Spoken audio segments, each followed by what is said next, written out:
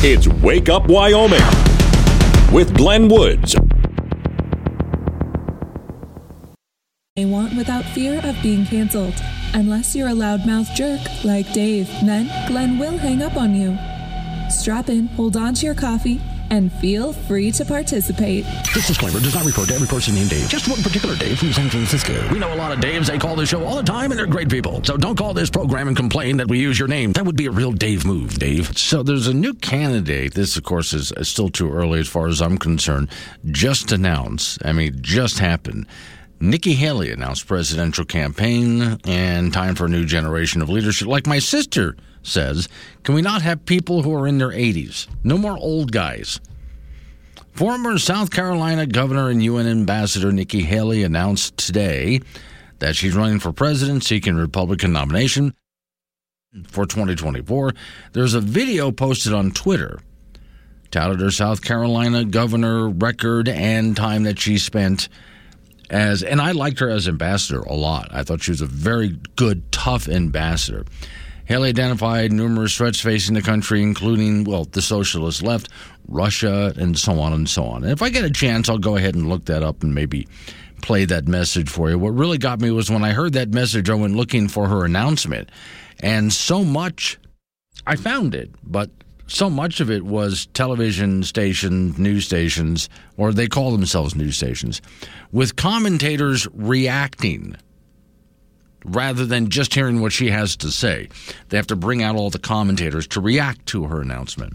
That's why I don't watch news channels anymore. Can you just play what she said, please? I can go ahead and judge for myself. All right, next story up real quick here. I did get this early this morning.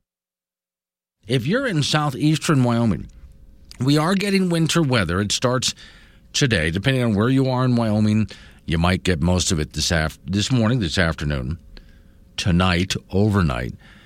Campbell County area, it started there. For those people who are listening in Gillette, they have a winter advisory they call Level 1. So from the city of Gillette, a winter storm will impact the area. The city writes today and tonight, bringing heavy snow to portions of the northern Black Hills foothills, along with northeastern Wyoming, the northwestern and west central Dakota plains as well. Strong winds, lots of snow, slippery roads, bad visibility, etc., etc. So according to Gillette, Level 1 threat means all vehicles must be removed from the designated snow emergency routes by midnight Tuesday. That's midnight, Tuesday, February 14th, today. Vehicles not removed from the snow emergency routes by that time will be towed at the owner's expense. And then I have a story up for you on the Wake Up Wyoming site. It talks about the different roads that are impacted by this. And the city of Gillette press release says Level 1 winter emergency does not restrict travel. However, residents should expect adverse road conditions, including not limited to icy roads, reduced visibility, blowing and drifting snow. Level 1 emergency requires the removal of vehicles, which we just explained. And city facilities the city's not going to be operating today and probably into tomorrow as well. And that's not just Campbell County. Crook and Western County as well have that emergency coming in. And the storm hasn't hit yet, but it's on its way. So at some point today and into tonight and overnight, everybody's going to get a little bit of this. Some people are going to get a lot of this. We'll have more information from Don Day at 6:45 this morning. He has an extended forecast, and at 7:45 I talk with him live. In the meantime, there's this disclaimer. Warning.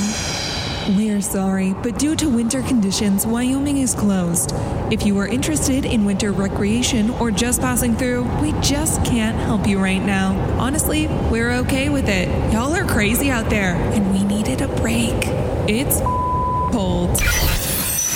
Okay, so Wyoming's not closed yet, but we're getting there anyway, so I'll keep you up to date on that. All right, now I was trying to figure out, those are the things I had to get out of the way right up front.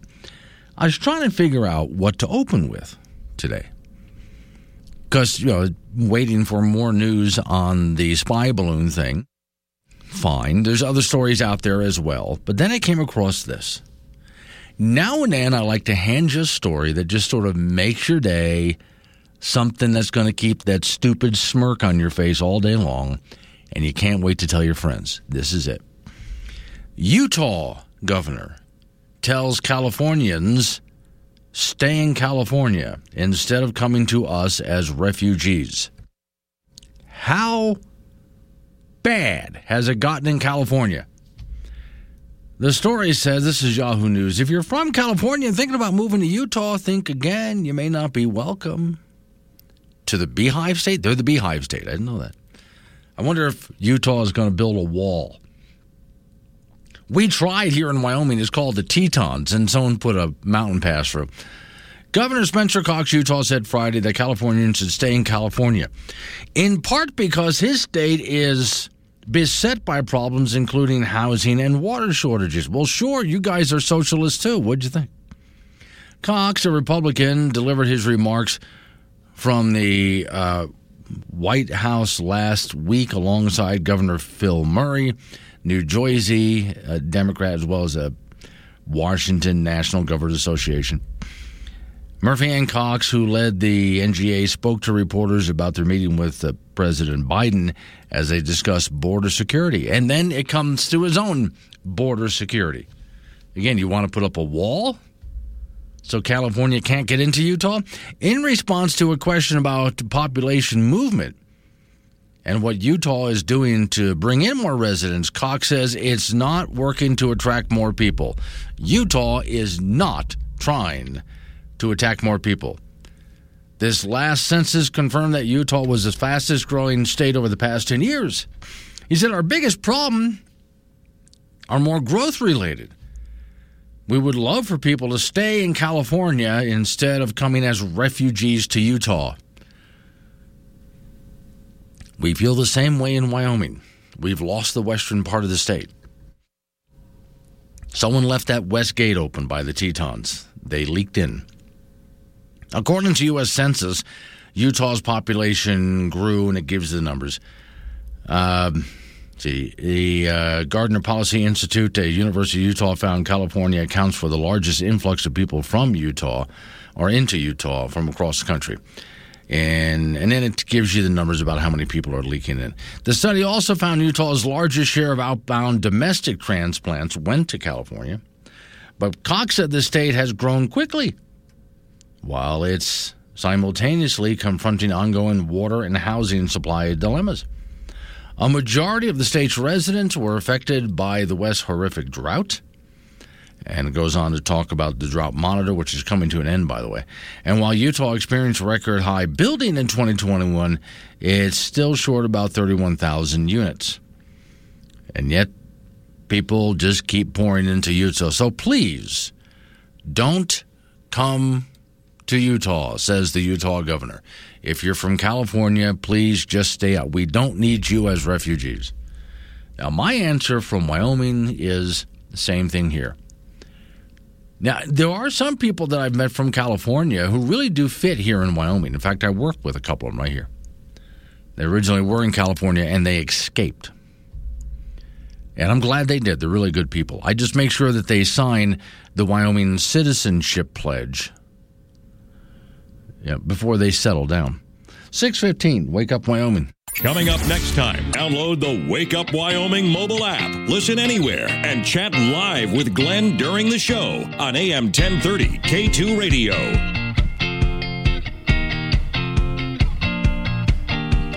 6:19 is the time to Wake Up Wyoming. It is Tuesday. Yeah, there's some weather warnings out there, especially for Northeast Wyoming. We'll keep you up to date on that. All right, since I was picking on California, if you're just joining me, the governor of the state of Utah is asking Californians, please don't come here. Don't be refugees. We really don't want you here. On that note, because I love picking on California, it's so easy to do.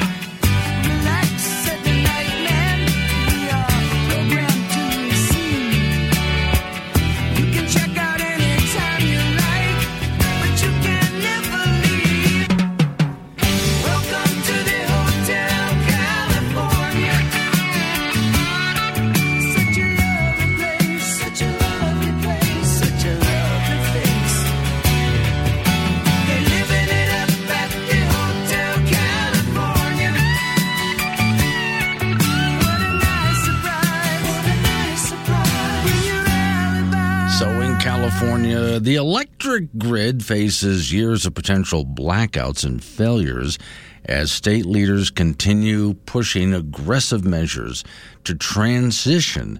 Now, it says renewables, but they're not. They're not renewables. To transition into wind and solar. The state's grid, which is still mainly powered by, it says fossil fuels. I'm going with organic fuels on that one, because there's no such thing as a fossil fuel. I'll always be correcting that. I'll never win that fight, but I'm always going to be correcting that. It's undergoing a major shift from natural gas and coal to wind and solar. Simultaneously, state officials are pushing for an electrification of the economy. They want everybody driving electric cars, even though their grid cannot handle all those electric cars. Quote, California is drastically cutting our dependence on fossil fuels, they say, and cleaning our air. Democrat California Governor Newsom said in November, announcing unveiling the world's first detailed pathway to what he calls carbon neutrality, because he's an idiot and he thinks that CO2 is a pollutant. All right. The state's plan involves goals to slash CO2 emissions by 85% and cut oil usage by 94%, which again is not possible, and deploy more solar and wind capability over the next 2 decades. The aggressive plan, the story says, to overhaul the state's energy system came 3 months after the top California Environmental Agency moved forward with a rule requiring all new vehicle sales be electric by 2035, which just means that people who buy a gas-powered car are either going to buy used or buy them out of state. That's all that means. It's still going to happen. In 2021, the most recent year with data, wind and solar accounted for about 25% of total electricity generated in California. Well, now, hang on, because they say it's 25% of... No, it's always estimated. It's like when they build a new wind farm, and they say to you, well, we're going to get this much power out of that wind farm. And it never achieves... That's potential energy that they could get out of it. But the wind farm never achieves that much energy. So when they say, on paper, about 25% of our energy here in California is from wind and solar. No, it's not. Potentially it could be, but it never reaches that. Natural gas was about half, they said, and about 19% of all new car sales were... Now, here's another one. I've got to correct this. About 19% of new car sales in California were zero emission. Well, problem with that is there's no such thing as a zero emission car. It doesn't exist. Experts told Fox, this is what I don't like. This is a Fox News story, and yet every single step of the way they fall into the narrative and use the language of the environmental extremists on the left. Experts told Fox News Digital environmental mandates implemented by Newsom and his administration have already created instability in the grid, an issue they argued would only get worse as existing organic fuel power generation capacity was taken offline and replaced by what is an intermittent source. Quote, they're going to have to build an outrageous amount of wind and solar in a very short period of time if they want to accomplish their objectives of electrifying everything using wind and solar. Our whole transportation sector and our whole home heating and cooling, they want electrical.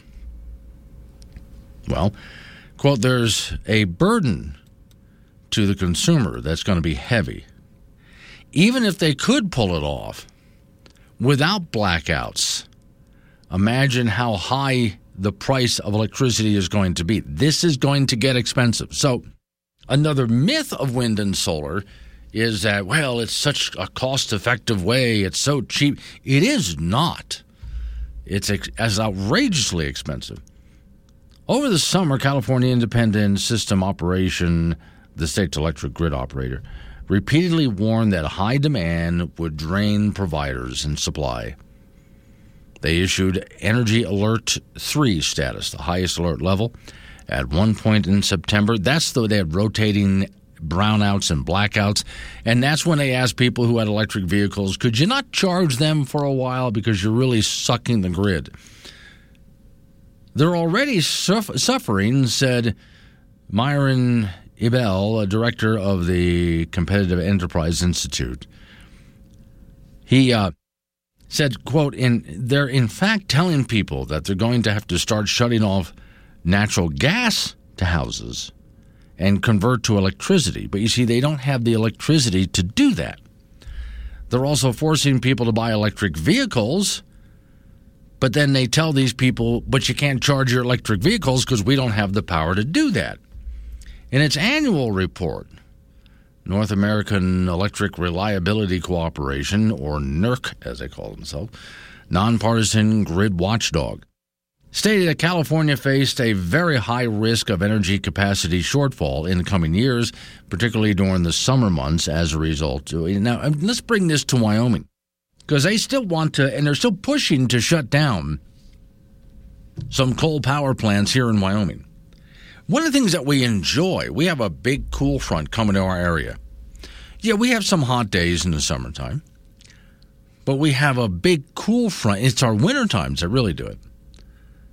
And what I love to point out, the last big cold snap that we had, where I'm at, the temperature dropped to minus 42 overnight. But I was all snug in my home. Most everybody was snug, and that's because of the reliable energy that we have.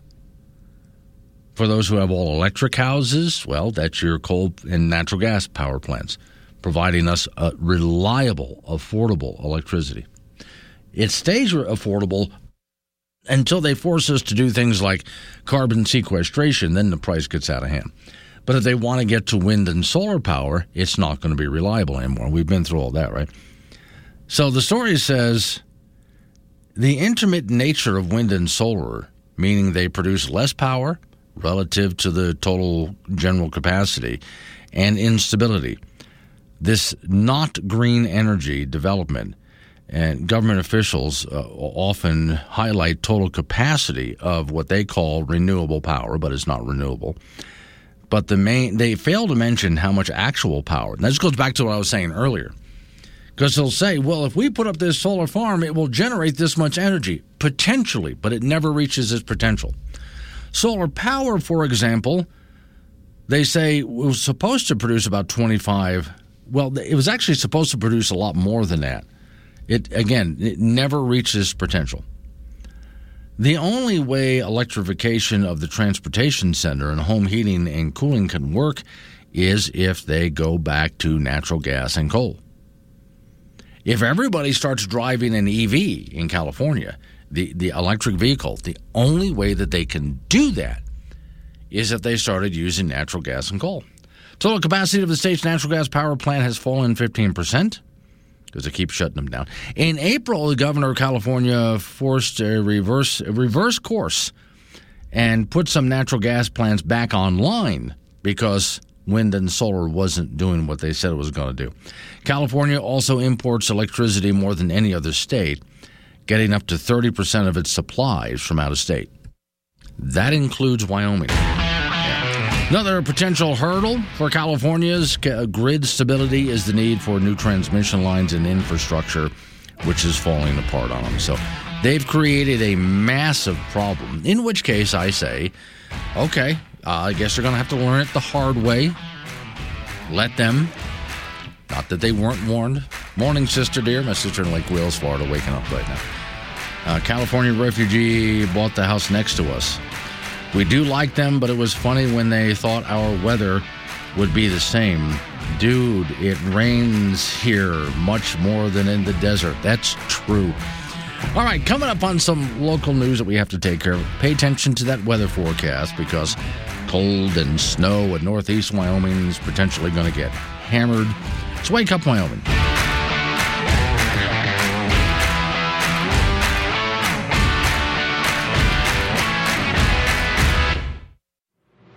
Here 97 Woods or Chat with Tuesday. Glenn on the Wake Up Wyoming mobile that app out. from And K2 right there, Radio. when I said that, all sorts of guys out there went, oh my God, it's Valentine's Day. Don't forget it by the end of your workday. In fact, just go ahead and order her something that will arrive where she's at home or work, wherever she is.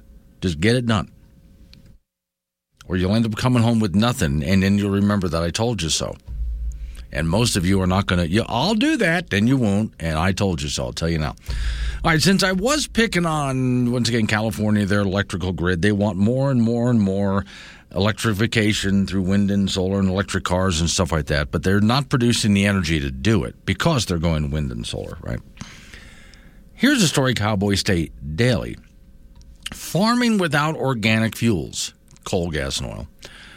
What emission reductions could mean for agriculture. Story says when it comes to carbon dioxide emissions, which is not a pollutant, by the way, I'll say that every time, no industry's output is beyond the scrutiny of the cult of climate change. I'm editing the article as I read it. Including agriculture. In the past decade, campaigns against modern fertilizers, diesel fuel, cow perps and farts are leading to regulations that are killing farms in Europe. Some proposed regulations in the U.S. are moving in the same direction because we can't see the mistake Europe is making. We're just determined to make the same mistakes here. The world, the story says, has made incredible advances in producing food and reducing malnutrition rates despite the increase in population. So the world population has boomed, but we have a massive surplus in food. As in the case with many industries, the story says the benefit to mankind take a backseat to reducing the amount of CO2 because of the cult of climate change. Yeah, again, I'm editing as I go.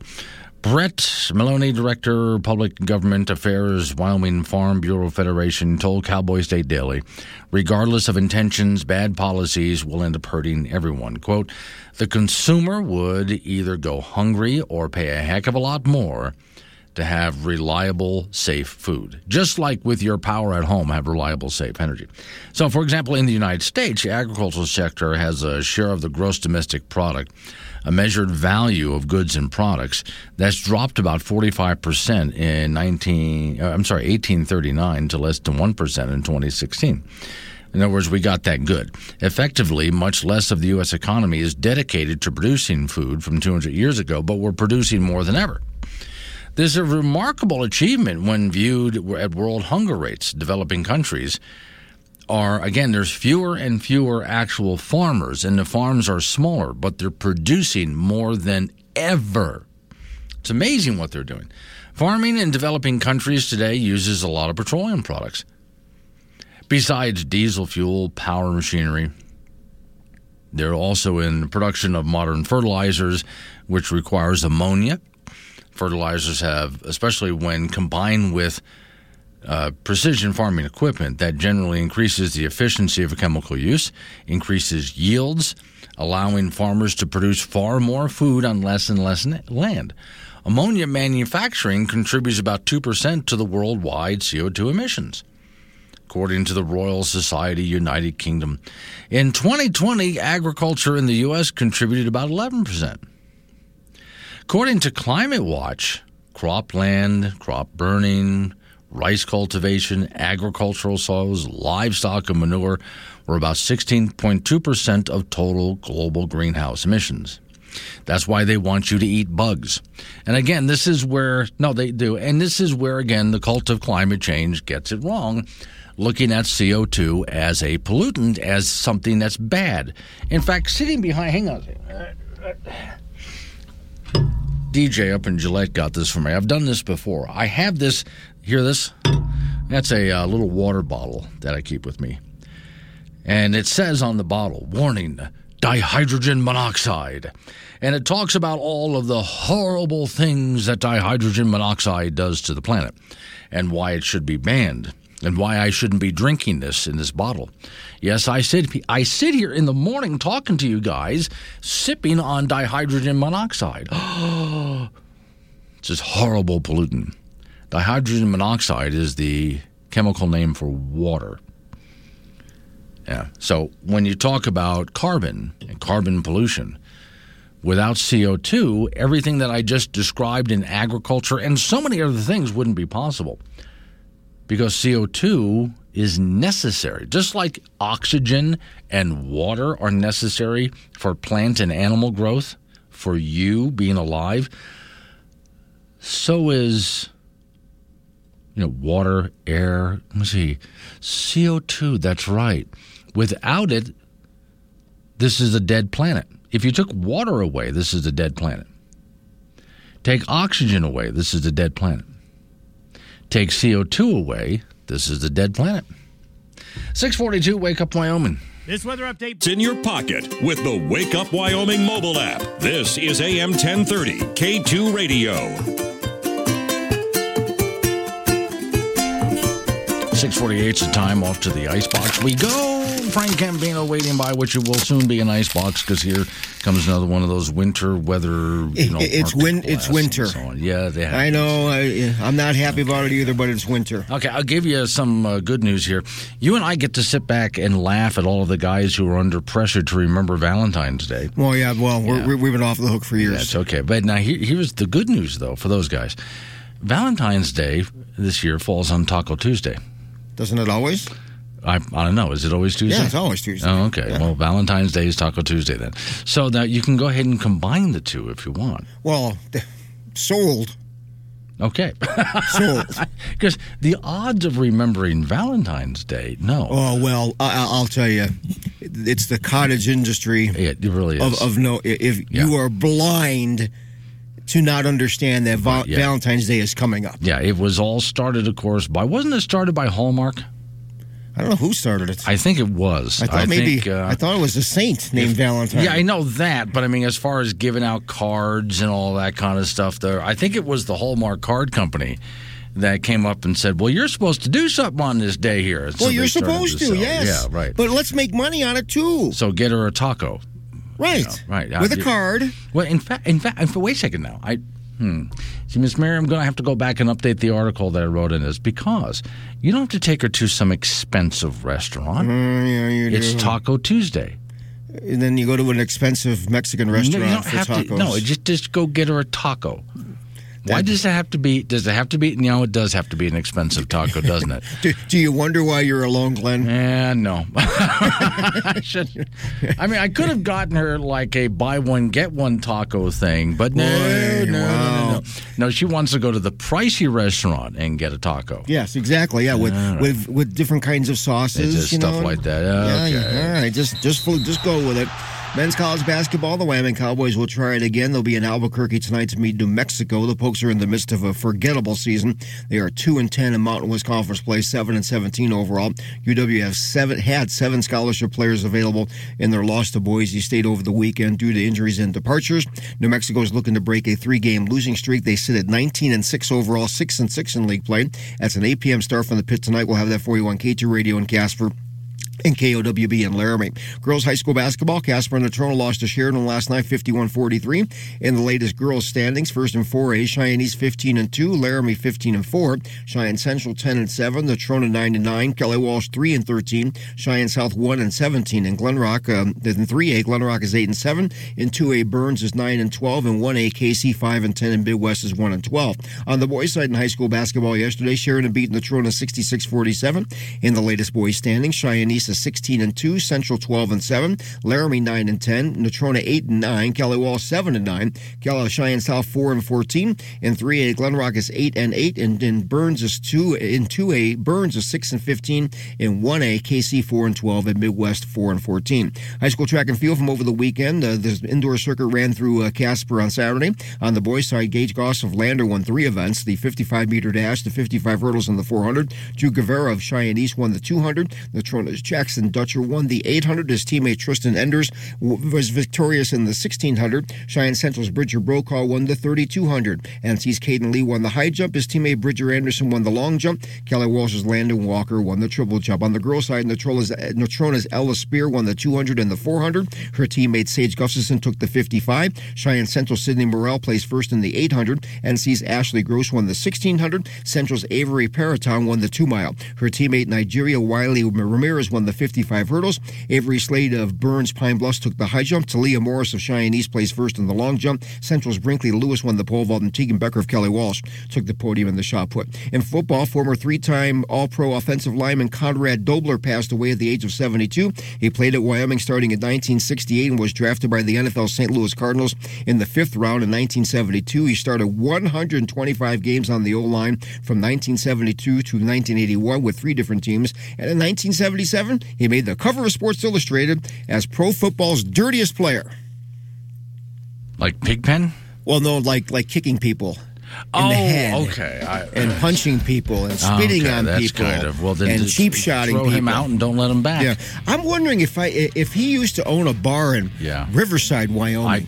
Down by encampment. This is a long time ago. I could be wrong, but I got to look that up. I always did like watching those soccer players who pretend they get hit. Oh, no, Conrad Dobler, there's no pretending. No, he's not. He's the real deal. He got people hurting. Okay. So what's the consequences of that? Well, he made the cover of Sports Illustrated in 1977 as the NFL's dirtiest player. Hopefully not the swimsuit edition. No. Oh, okay. Thank you, Frank. Coming up on some local business we have to take care of. We're going to roll into news time. National local update on your weather forecast. It's Wake Up Wyoming.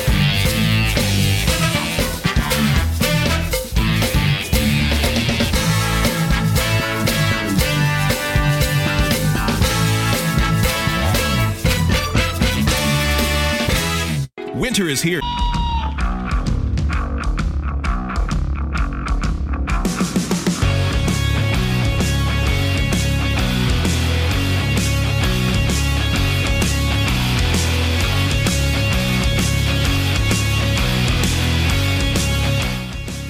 .06 the time. Wake Up Wyoming. My name is Glenn Woods. Morning. I'm checking out some things for you weather-wise, so I'm putting the stories I have for you aside for just a moment. And let's take a look at some weather conditions. So if I-80 John, who lives in the area between Cheyenne and Laramie, up in High Point there, you must be getting pounded by some heavy winds, according to what I'm looking at right here. Also, if you're wanting to drive from Laramie way over to Rawlins, and that includes even if you wanted to go up and around through Medicine Bow, Hannah, places like that. WYDOT just has a warning right now, high wind watch, white knuckle driving, in other words. Now, so far, the only thing you really have to worry about with any kind of, nothing's closed yet, but if you go to northern Wyoming, let's say up in Sheridan, Ranchester area, Dayton, that area, the highways are starting to get really sketchy down into Buffalo. And from Buffalo, I-90 heading toward Gillette. Still open, but really sketchy at this point. And there is a weather advisory in effect for northeast Wyoming. In fact, the city of Gillette has put out a weather advisory for some severe storms because the wind, the snow, which has not gotten to you yet, but it's on its way. I do have non-day coming up at 7:45 because the entire state will get something out of this. As always, some people worse than others, but it's just starting to move into the state, some cold weather, a lot of snow coming down. I'll keep you up to date as that comes in. A couple of stories that I'm just monitoring right now. I just heard on the news, top of the hour, and I listen to something different than what you listen to in most cases. I heard this one. A recall has been issued for about 56,000 COVID-19 rapid tests. According to this, these tests have been recalled according to Universal MedTech, Inc. Company issued a nationwide recall. Kits could potentially cause inaccurate test results. So if you have one of those kits, look into that. But there's people who want to test themselves for COVID, and they're probably not getting an accurate test result when they do that. All right. Then there's this story I came across. Interesting headline. New cars are only for the rich now as automakers rake in profits. Now, when I see us, this is Bloomberg News. So consider the source when, who Bloomberg is. Pre-pandemic era chip shortage is fading. Manufacturers are keeping investors low and prices high. The shifts to EV will make things worse. A shiny new car in the driveway has been the emblem of a middle-class prosperity for generations, but for the typical American family, it's now a dream. And here's where Bloomberg gets something like this wrong. I know that right now new car prices are high. And Bloomberg, by the way, it's supposed to be a financial news network. And yet what little I just read right there, they're getting wrong. They don't understand how capitalism really works. The idea that, well, they're keeping your prices really high on automobiles because they're raking in profits. Evil capital. That's not how it works. Walmart is not so successful because they have high prices. Walmart is successful because of their low prices. In fact, when the automobile first came out, it was an expensive item that only a few rich people could afford. Most people could never even imagine owning an automobile. It was so out of their price range. It was Henry Ford who came along with the idea of building them in a factory assembly line, reducing the costs. His idea was to make the automobile so affordable that anybody could own one. And so now, today, who doesn't have one? I meet someone occasionally who can't afford a car, but, that's something that they can fix. They've always been able to. You've always been able to buy something affordable, even new. I mean, used cars, really affordable. But even new cars, there's always been something out there. Thank you, Henry Ford, for the invention of the affordable automobile. And automobile manufacturers understand that this is where their profit is. So when I look at a Bloomberg story here, well, the reason those new car prices are so high is those automakers. They're just trying to keep it high because they're raking in record profits, evil that they are. No, they understand. Look, some things are keeping new car prices really high right now. But in the long run, automobile manufacturers know that the real profit is making automobiles that are affordable to the average American. So the Bloomberg story is written by someone who doesn't understand basic economics. The same thing happens when you see gas prices spike, right? Skyrocket. Right away, you'll hear people say, well, it's those evil oil companies raking in record profits. Oil companies realize that there's a bell curve there. They'll charge as much as they can charge to make maximum profit, of course. But they also realize that they charge too much, then people use less gasoline. Okay? People don't drive as much. You don't take your vacations, your weekend drives, stuff like that. You cut back. And so they make less. In the long, there might be a spike in how much they make in the short term, but in the long run, they lose money when gasoline prices are that high. So the idea that, well, prices are so high because they're profiteering off of, no. If they wanted to profiteer, they would make the price affordable so anybody would just go ahead and fill up and take a weekend road trip. Same thing goes for your automobile as well. So I'm reading this Bloomberg story thinking, who's the idiot who wrote this? Yes, car prices are really high right now, but in the long run, your automobile manufacturer will want to lower those prices. Now, also, Bloomberg assumes since everybody's switching over to electric vehicles, look, I look at electric vehicles this way. Remember a little while ago, a couple years ago, they came out with the Impossible Burger. They tried to sell you on the idea of eating artificial meat.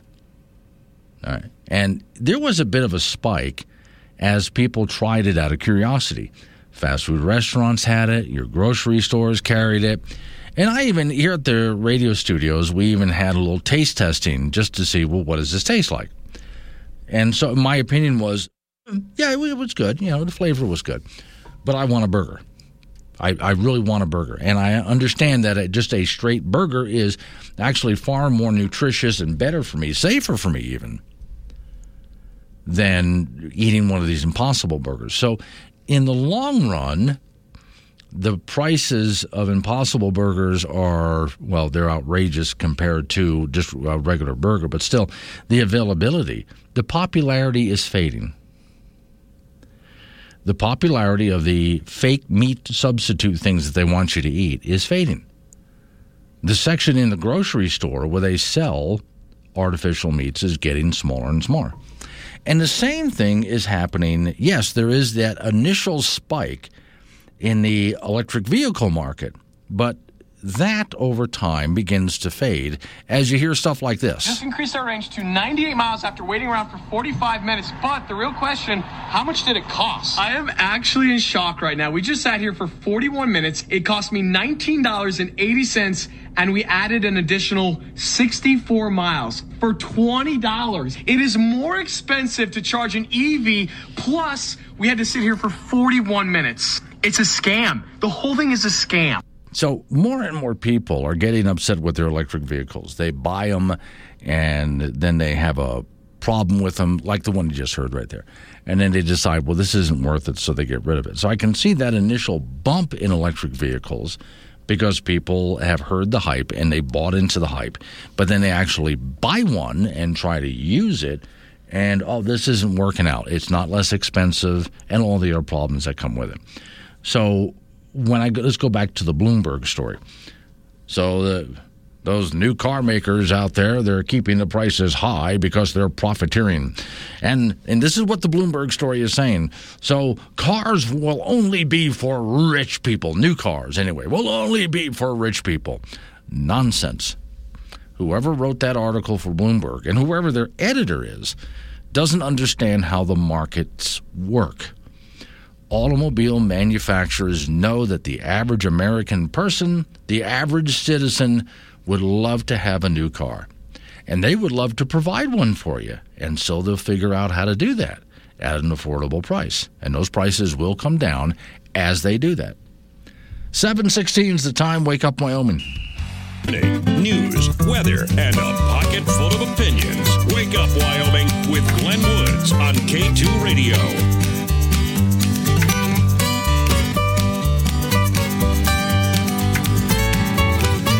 7:22 is the time. It's Wake Up Wyoming. All right, so I was going to go on to something else, but I'm not going to. I'm going to pick on Bloomberg for just a moment more. But this has a lot to do with oftentimes what you read in media articles. And you got to ask yourself, even if it's supposed to be a major publication, did they do their homework?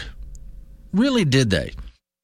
If you're just missing, I came across an article from Bloomberg, which is supposed to be a financial news source.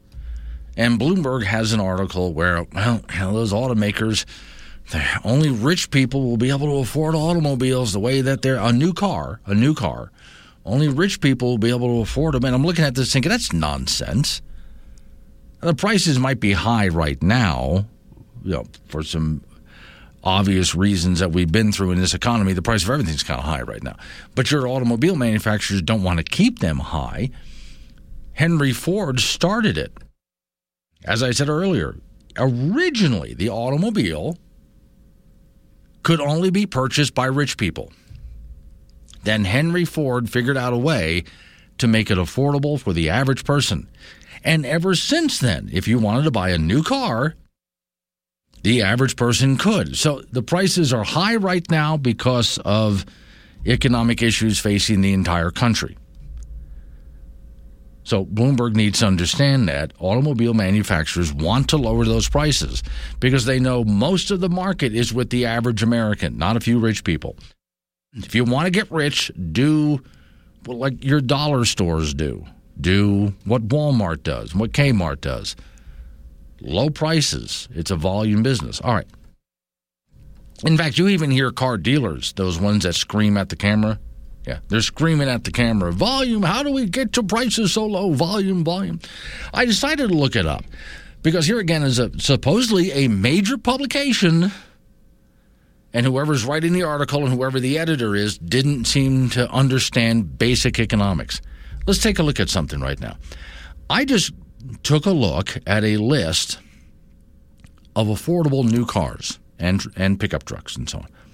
Now, some people might think, oh, yeah, You're talking $40,000, $45,000, $60,000. Doesn't have to be that. See, it depends. Again, we're specifically talking new here, right? What kind of options do you want? Did you want to get all the bells and whistles or not? Because if you get more of a stripped-down version, if you don't have all of the accessories in there, you save a ton of money. To name a few, here's one, the Kia Rio, $16,000. Subaru has one for $19,000. Mitsubishi Mirage, $16,000. Hyundai has one for $20,000. Nissan Versa is $15,000. Here's one for $22,000. Here's a $19,000 car, $22,000 car, $19,000 car. Okay, so you get the idea. By today's, now I remember when new cars were a lot less expensive, but that was like decades ago. So you got to adjust all of this for inflation. But you got prices that I'm looking at anywhere from $16,000 on up to $20-some thousand for a new vehicle. So when you're talking your average middle-class family or person on your average middle-class wage, you can go ahead and get vehicles like this at prices like this that are actually good vehicles that you can drive for a long time at a reasonable price. Now, that's just a quick glance that I did at what would be affordable. And a lot of these I know you're looking at, well, those are all foreign cars. Well, here's a Chevrolet Trailblazer, $22,000. But again, what kind of options? I even found a while ago there were some pickup trucks out there, new pickup trucks. I don't know how available they are right now, but there were some new pickup trucks out there that were in the $16,000 range. So you can go ahead, unlike what Bloomberg said, and buy a new vehicle at much more of a reasonable price by today's standards, which means the Bloomberg article is completely wrong.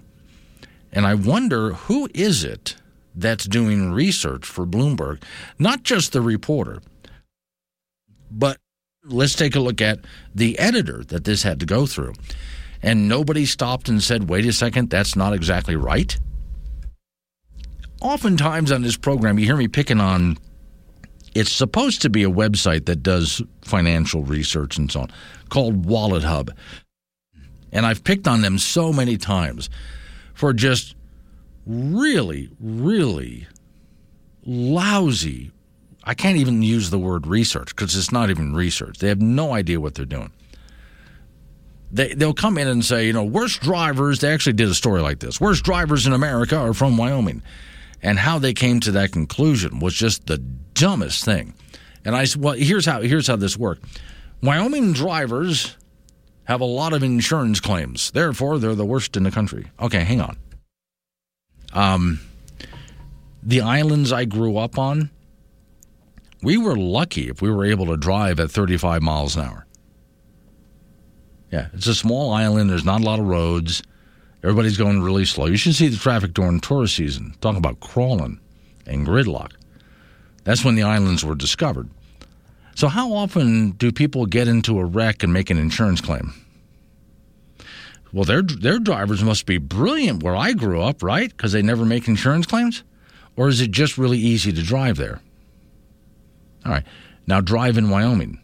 Even when the weather's good, driving on Wyoming, not just highways, but back roads and so on, can be really hazardous. Now throw in wintertime. And how hazardous does it get? So you see why we would have more insurance claims than someplace else. That doesn't make us lousy drivers. That means it's more hazardous to drive here. So now I go back to the Bloomberg story. Those companies, those car companies, they want to keep car prices high because they're making huge profits. No. The car company understands if they want to make huge prices, they need to lower the price of an automobile so the average person can afford it. Bloomberg has no idea what they're talking about. That's your news source, what's supposed to be a major news outlet, and they can't even get that right. But it doesn't surprise me. Whoever wrote the article graduated from high school and learned high school economics from a high school teacher, and then went to college and was further screwed up with their economic understanding by college professors that don't understand economics. Coming up on 7:30, local news coming your way, update on your weather forecast. Don Day and I will talk about incoming harsh weather at 7:45. Wake Up Wyoming.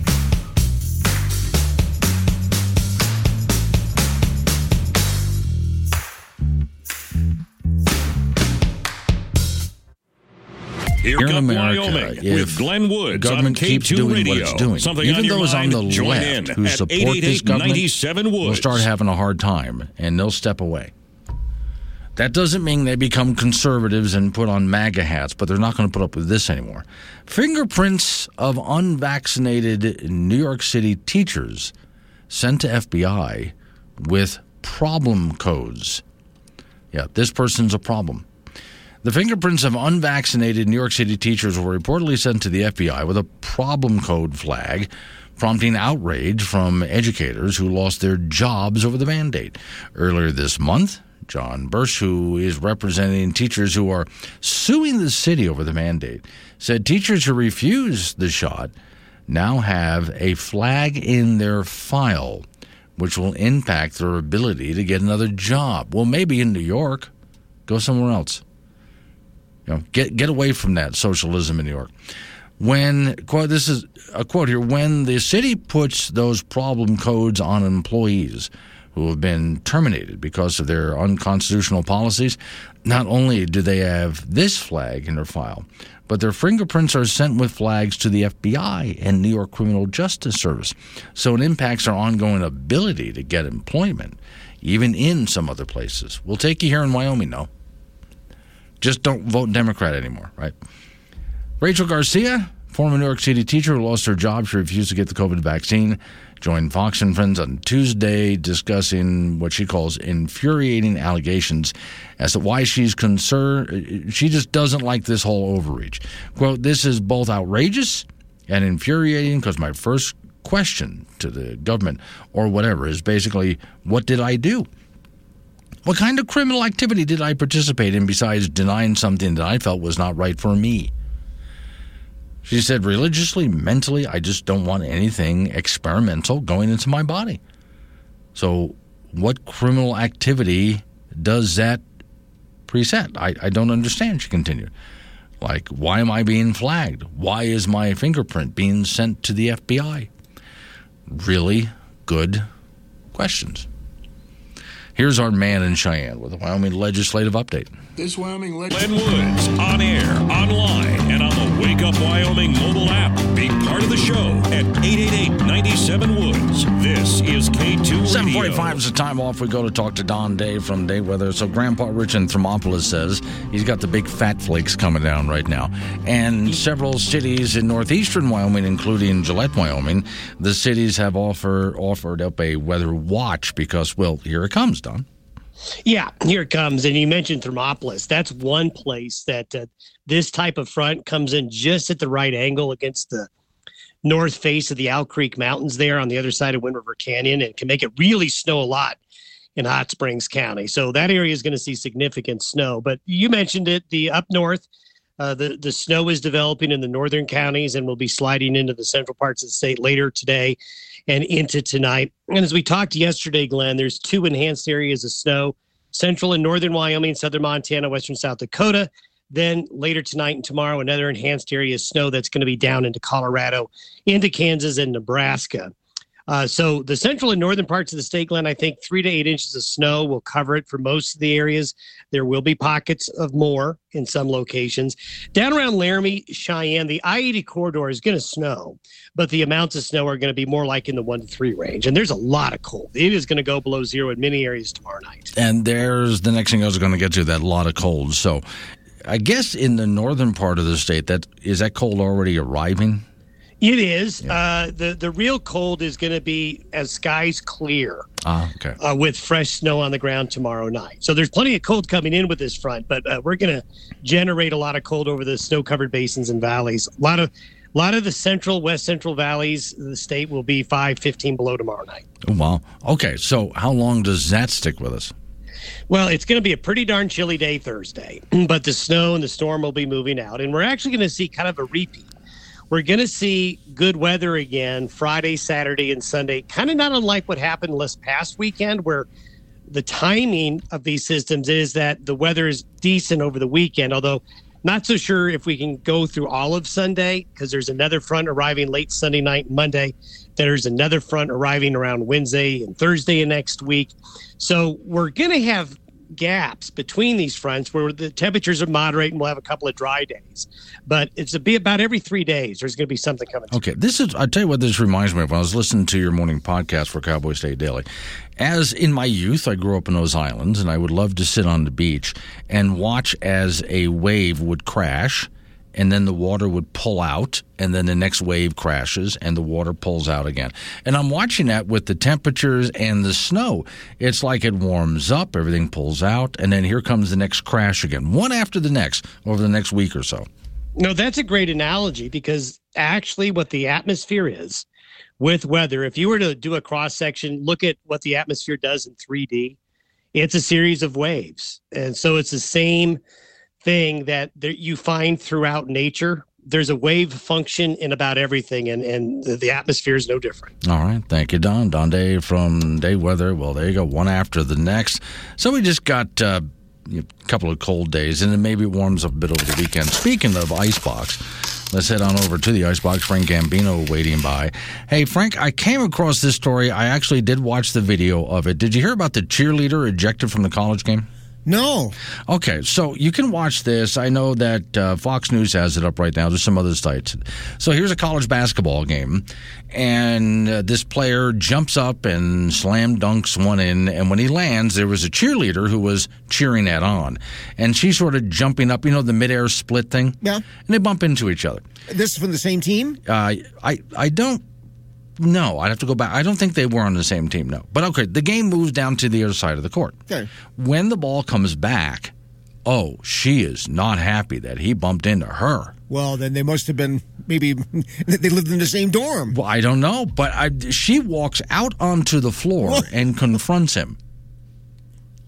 At that point, though, when that was because the player walked over to the coach and security and pointing to her going, the hell. And so they ejected her. They just walked over and you could see they very politely, I'll send you the story on your Facebook. Oh, that'd be... Very politely, they have a conversation with her and they walk her out. And I don't think she understands. I do even though I'm not a sports fan, I understand. A game like basketball, people run into each other. I don't know. Maybe something was said? It didn't look that well. I'll let you watch the video. You tell me. Well, happy Valentine's Day to them both, I guess. I guess. Okay. Well, I'm going to go out on a limb here and say his chances with her are done. Yeah, pretty much. Yeah, but they didn't look like, I don't see, it doesn't look like they're on the same team. They're not wearing the same kind of colors here.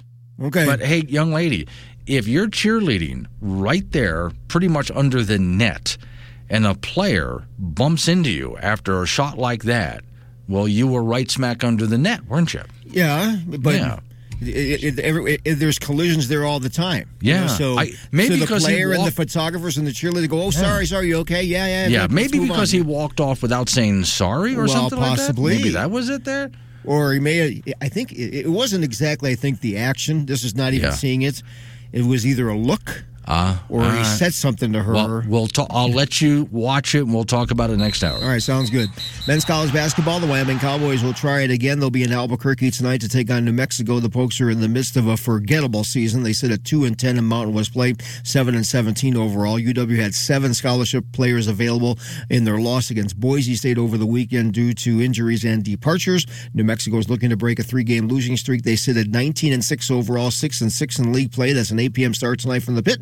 We'll have that for you on K2 Radio in Casper and KCGY in Laramie. In girls high school basketball, Casper and Natrona lost to Sheridan last night, 51-43. In the latest girls standings, first in 4A, Cheyenne East is 15-2, Laramie 15-4, Cheyenne Central 10-7, Natrona 9-9, Kelly Walsh 3-13, Cheyenne South 1-17. In 3A, the Glen Rock girls are 8-7. In 2A, Burns is 9-12, KC is 5-10, and Midwest is 1-12. On the boys' side, Sheridan beat Natrona last night 66-54. 46-47. In the latest boys standings, Cheyenne East is 16-2, Cheyenne Central 12-7, Laramie 9-10, Natrona 8-9, Kelly Walsh 7-9. Cheyenne South is 4-14. In 3A, Glenrock is 8-8, and 2A Burns is 6-15. 1A Casey is 4-12, and Midwest is 4-14. High school indoor track and field from over the weekend. The indoor circuit ran through Casper on Saturday. On the boys' side, Gage Goss of Lander won 3 events: the 55-meter dash, the 55 hurdles, and the 400. Drew Guevara of Cheyenne East won the 200. Natrona's Jackson Dutcher won the 800. His teammate Tristan Enders won the 1600. Cheyenne Central's Bridger Brokaw took the 3200. NC's Caden Lee won the high jump. His teammate Bridger Anderson won the long jump. Kelly Walsh's Landon Walker took the triple jump. On the girls' side, Natrona's Ella Spear won the 200 and the 400. Her teammate Sage Gustafson took the 55. Cheyenne Central's Sydney Morrell took first in the 800. NC's Ashley Gross won the 1600, and Central's Avery Paraton won the 2-mile. Her teammate Nigeria Wiley Ramirez won the 55 hurdles. Avery Slade of Burns Pine Bluffs won the high jump. Talia Morris of Cheyenne East placed first in the long jump. Central's Brinkley Lewis took the pole vault, and Tegan Becker of Kelly Walsh was on top of the podium in the shot put. In football, former 3-time All-Pro offensive lineman Conrad Dobler passed away at the age of 72 down in Pueblo, Colorado. He played at Wyoming starting in 1968 and was drafted by the NFL St. Louis Cardinals in the 5th round in 1972. In the NFL, he started 125 games from 1972 through 1981 with 3 different teams, and in 1977, he made the cover of Sports Illustrated as pro football's dirtiest player. Yuck. Again, Yes. I just think Pigpen every time. Okay, so I consulted a certified attractive woman, Miss Mary. Oh, yes. Okay, and asked when does Valentine's Day hit. Now. And she said not always on a Tuesday. It's the 14th. Oh. So that could be a Wednesday or a Monday or whatever. But this time, it does hit on Taco Tuesday. Aha. Yeah, okay. So for those guys who are going, oh, my Lord, is that today? Yeah, go get her a taco. And as we decided last hour, you're not going to get away with some cheapo taco in a bag. You need to take her to a nice taco place. Yeah, and maybe they're on sale because it's Tuesday. I'm hoping so. So Valentine's Day, Taco Tuesday, you can't miss, guys. Don't blow this. And a girl would know that. Yeah, thank you, Frank. Coming up on some local business that we have to take care of. News time after that. National local update on your weather forecast. Wake up, Wyoming.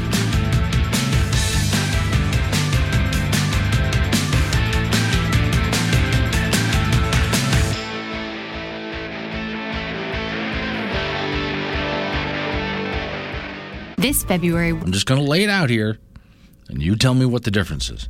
So a big story, which needs to be a big story, there's a shooting at a university, MSU is what they're calling it, and it looks like, let's see how many people were shot. This is Michigan State University.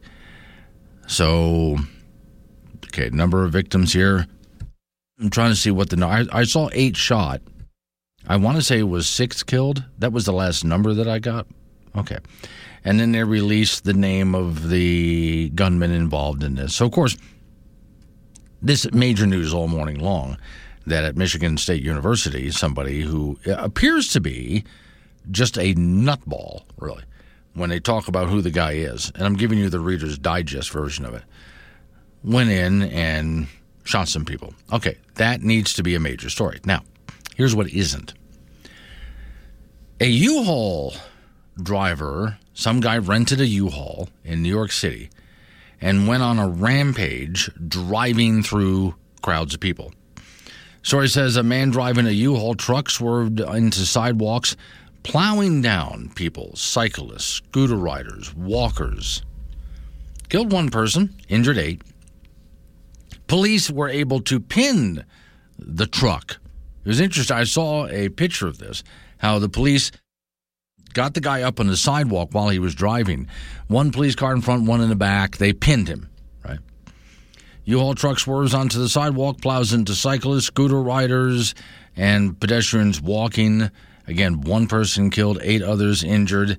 Driver was arrested, taken to the police station. Mayhem unfolded for a howling. It took about 48 minutes for them to stop this guy.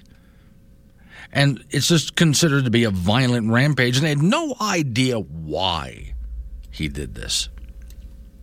So my answer, or my question, I should say, why does one story get so much coverage, which it should, the university shooting, But the other story, really, it got some local news coverage in New York, and that was it. Now, if the guy in New York City had been going up and down the sidewalks with a gun, shooting people, that would be headlines all over the place. You know it would. But because he used a U-Haul truck, which, as you know, if you keep up with the news, is not the first time this has happened. It's happened many times. Many times. Someone rents a truck, and even rents a truck in New York City, and goes, and other places. It's happened in Miami and places in Europe, too. And they have a big truck, and they just go plowing through crowds. Gets much less attention, much less, than when someone pulls a gun. In fact, I'm reminded of, this is a few years ago, so I want to say it was University of San Diego, but there was a guy who, a college student there, pulled a knife, a kitchen knife, stabs his roommate to death, goes down the hallway, stabs somebody else, hops in his car, runs over some people, gets onto the university campus, jumps out of the car with a gun and starts shooting. I won't say police officer, security officer on the campus was there and was able to shoot back and stopped him. When it made news, gunman attacks campus. Gunman does. The gunman does? So they're not going to tell us that it was a carman, even though he used his car, or a knifeman, even though he started the whole thing with a knife. But he had a gun at some point. Therefore, it's a gun story. After that, it completely becomes a gun story. And they never really mentioned, except in brief, the other killings that happened with the other instruments, the car and the knife. All right, just pointing out, you see how your news media prioritizes things. Where I think the story in New York with the U-Haul truck should be every bit as important as the university shooting. All right, let's get back to the state of Wyoming real quick here. Headline for you, Cowboy State Daily. Do you want alternative COVID medications? Apparently not in Wyoming, according to a Senate committee. Legislation that would have allowed doctors and pharmacists to dispense off-label prescriptions without concern or recourse from medical oversight agencies died in Senate Health, Labor, and Services Committee on Monday. Debate about the bill, which would have allowed doctors in Wyoming to prescribe medications intended for other conditions, was mostly divided in testimony from Wyoming medical professionals and from the general public as well. So although the bill didn't delineate any specific medications targeted by the bill, healthcare industry's response to COVID-19 overshadowed the conversation. The story says specifically, public debate Monday focused on, I can never pronounce it, hydrochloroxychloroquine, whatever, and ivermectin, two medications for all sorts of other conditions that are proven highly questionable in the results of COVID. Now, last time I talked about this, there were some people who were saying, well, Trump took it. Yeah, but Trump also got sick. Yeah, and some people have taken these medications and still got sick and died. Just like people who took the COVID vaccine. A lot of people still got sick and died even though they took the vaccine with all the boosters. So there's a lot of questionable science here in this. State Representative Sarah Penn, Republican Riverton, a nurse practitioner who sponsored the House bill, was one of a few medical professionals who expressed support for the legislation, saying doctors should have flexibility when they prescribe drugs without worrying about losing their jobs. They're going to do what's best with their patient. They talk to their patient, and between the doctor and the patient, they come up with what they think is best. The medications actually did save lives, she said, and she's a medical professional.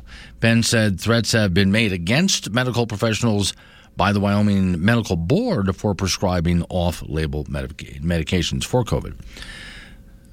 The story goes on to say Willard Woods, no relation that I'm aware of, Wheatland doctor, was fired in 2021 by Banner Health-owned Platt Medical Memorial Hospital for prescribing medications that I can't pronounce.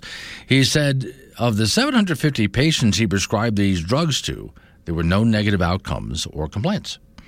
He said, I did not take prescribing these medications simply because someone said they might work. Dr. Woods No relation that I'm aware of. Said the source rate for his patients was much higher, and the fatality rate for those who were infected with the virus, and none. And he credited himself for saving 7 or 8 lives because of his decision to prescribe something else. So that, anyway, has died in committee in the state of Wyoming. We wait to see what happens next. Oh, thank you. Robin and Casper, 3 killed and 5 in ICU at the Michigan State University. Also, Grandpa Rich says he's getting snow at about 3 inches an hour.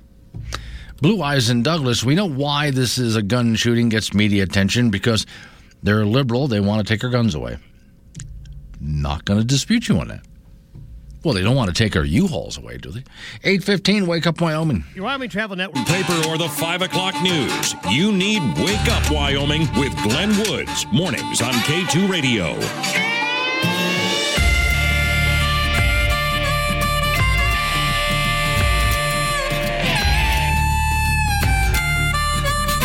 Hey, 20 is the time. It's Wake Up Wyoming. Christine sitting in the studio with me with Jason Friends. Before we get into it, Jason's Friends is... Jason's Friends Foundation helps families here in Wyoming. We financially assist them while their child is going through the life-saving treatment that they need for cancer, brain, or spinal cord tumors. Yeah, and that's one of those things, going through all of what you just described there, which could financially ruin someone, immediately. And then they got to figure out how are they going to make it from here to where the treatments are, because a lot of times that's out of state. Absolutely. Wyoming's too small to have any pediatric cancer treatment centers here, so all of our families here in Wyoming have to leave the state. Some go to Colorado, some go to Utah, right, and some even further, and we make sure they get where they need to be. Now, you've got the usual bowl-a-thon up, but before we get into that, how do people that are not going to be able to attend for bowling, you could have help year-round if someone wants to do that. How do they donate? Sure. We can, if you can't make the event, you can be a phantom bowler. You can still collect donations for the foundation. You can still collect donations year-round. We always are in need of that. This is our annual Bowl for Jason's Friends event, our one and only fundraiser. All right. Do you have need for volunteers? At this time, we're set pretty good, but if you are interested in volunteering, you can contact our office at 235-3421, and we can see if we can get you helping us that day. What if you're a family who has a need and you want to give them a call, right? Yes. If you are a family here in Wyoming that has a child with cancer and you have not been connected with us, please reach out to us. We want to help. Again, our number is 235-3421, or you can find more information at jasonsfriends.org. Okay. Your yearly fundraiser, people go bowling. It happens in Casper, Wyoming. At which lane? El Marco Lanes. El Marco Lanes. Okay. Every single year you raise about how much through this? Last year we were a little over $360,000. Wow. It is good. However, last year we also did help families, financially assist them with over $700,000. Wow. Okay. So you cover that extra cost, I guess, throughout. Yeah. Okay. Through grants, other donations, throughout the year, other drives that we do. Okay. So for those people who would like to participate in the bowling, how do they do that? No, you don't have to be a good bowler. You can suck. No. All ages are welcome. The purpose is not to come out and be a great bowler. It's to bring in the donations and have celebration that day when you come out Saturday, March 4th at El Marco Lanes. Contact our office, or you can do it online. You can register your team of 5. Put your fundraising team of 5 together, go out and collect those donations, schedule a time, and show up on Saturday, March 4th at your time, and celebrate with us for our 25th anniversary. Corporate sponsors? We have corporate sponsors, including Town Square Media and several others. We have lane sponsors. We're kind of wrapping those up right now just because of the time frame, but we still are looking for prize sponsors, and we'll always take the help. So when people arrive, can you just arrive throughout the day? You are scheduled, if you have a bowling team, you are scheduled for a certain session that day, and so you would arrive during that time, but public is open to it's open to the public to come. We have a silent auction with lots of items, so anybody can come in, stop by, see what it's about, and shop the auction. Okay. Online place to go to sign up for all this? jasonsfriends.org. jasonsfriends.org. You're on Facebook too, aren't you? We are. Jason's Friends Foundation Wyoming. Okay, Jason Friends Foundation Wyoming, or jasonsfriends.org, and you can go ahead and sign up for everything involving the bowling, or maybe just year-round sponsorship if they want to do that. Absolutely. Okay. Donate anytime. Okay, all laid out for you. Yes. What area do you cover? Just all of Wyoming? All of Wyoming. So we have families throughout. Right now we have 152 families here in Wyoming. We just received 2 in one day last week. Wow. So it's the need is great. The need is continues. Yes. Let's go over again for those people who were listening at the beginning, because we kind of rattled through it. So when someone has to go for treatment, they might have to go down to Colorado or someplace else. So transportation, driving, flying, whatever. Right. Yes, we cover all your travel expenses. We are your travel agent. Yeah. We set up your lodging. We pay for all that. We pay for your fuel, your groceries, your food while you're there, your meals out. And then we also take care of the things at home, because a parent has to miss work, and that can kind of hurt at home. So then we can step in and help with household bills, the mortgage, utilities. And then new this year, we actually started helping with the child's medical individual deductible each year. That's a lot of expense. It is a lot. Cover. Do you get with other organizations besides yours, because there's so much to cover? No, we're just, we partner with a lot of, our main source for referrals are the social workers at the hospitals. And we partner with them, and other foundations in the community do different things than what we do. So we all have our different purposes. But yeah. How did all of this get started?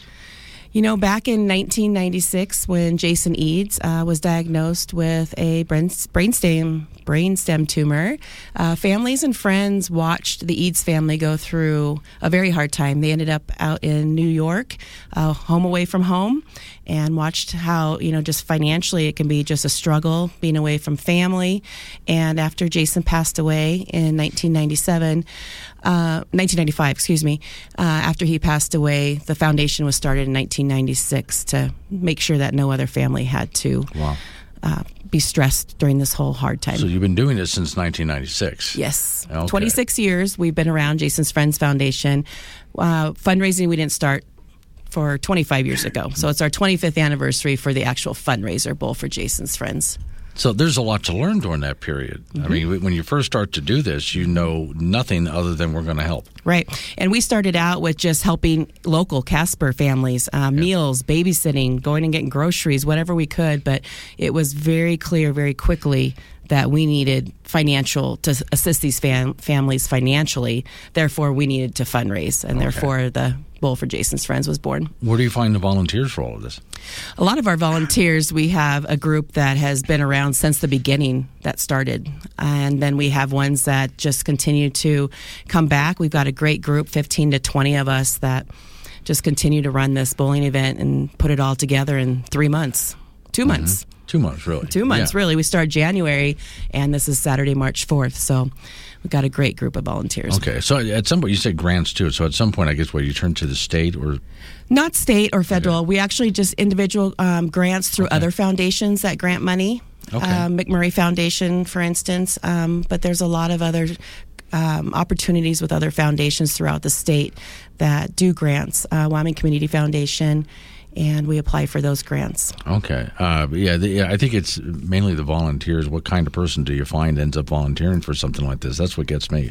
Someone that's passionate about what we do. And, some have, we have a couple that have been families, and they wanted to give back, and they are on our volunteer committee. So it's finding those right people that they're in it for the right. The passion's there. Yeah, you just have to ask. Do you ever work with Pilots for Christ, groups like that?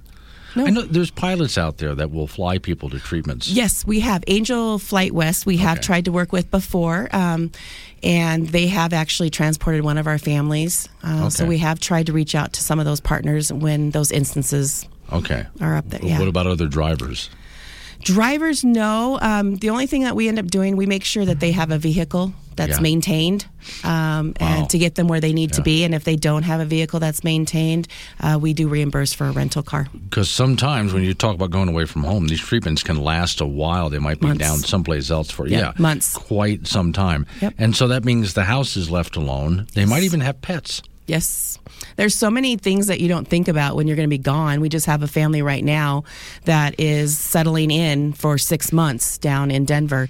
And there's just so many different, the all the stuff that you just don't think about leaving your home. And luckily, a lot of them have a good community behind them as well to help them during that hard time. Okay, so how to get in touch with you again? You can call our office at 235-3421 or visit us online at jasonsfriends.org. And all the information on Bowl and what we do as a foundation. If you're a family that this would fit you, please reach out to us. We're ready to help. Okay, and again, the bowling event happens when? We are Saturday, March 4th at El Marco Lanes in Casper. And also new this year, we are doing a pilot in Gillette, Wyoming at Camel Lanes the same day, Saturday, March 4th. So if you're interested in that one as well and registering, that is all online as well. All right, thank you for coming in this morning. All right, thank you, Glenn.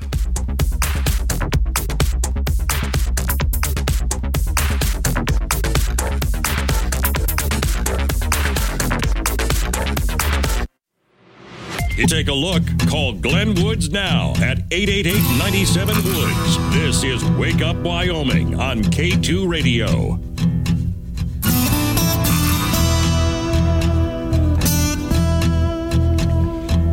8:36 the time. It's Wake Up Wyoming. All the guests, everything's out of the way, which means we're into open phones, which you get every day on this program at some point.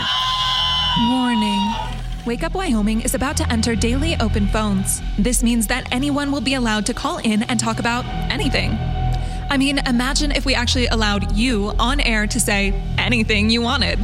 Scary, right? Well, we're just that brand of crazy. If you are offended by what other people think, then maybe you want to tune out right about now. Just saying.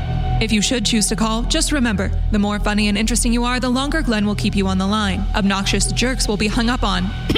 Dave, all right, strap in, and let's do this thing. 888-97-WOODS, the phone number. Dave is in Laramie. Hello, Dave. This is Mike in Laramie. Oh, Mike in Laramie. Sorry, she said Dave on the thing. That confused me. Hi, Mike. Okay.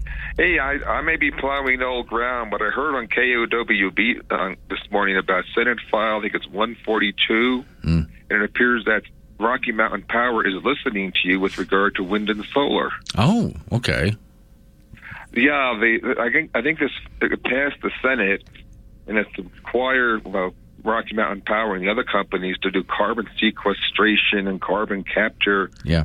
And the power company is saying that, but they're actually saying that like wind and solar are not clean, they're not green, they're not sustainable, they're not reliable, and carbon sequestration does not work. And all these states that want carbon-free electricity are going to want to shut down the power plants regardless of what we do. Yes, okay. So they're listening to you. I need to find that article. That way I can do a, hey, somebody out there is listening story on the air. And by the way, isn't it KOWB? Isn't it? That's one of the stations that carries this program here. Isn't it scary that somebody potentially in a high place is actually listening to this program and taking my advice? You should be very afraid. It's a great idea. Okay. No, I think it's a great idea. Yeah.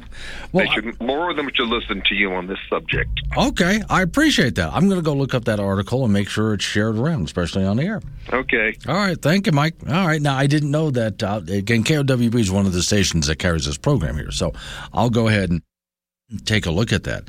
Glad to hear it, too.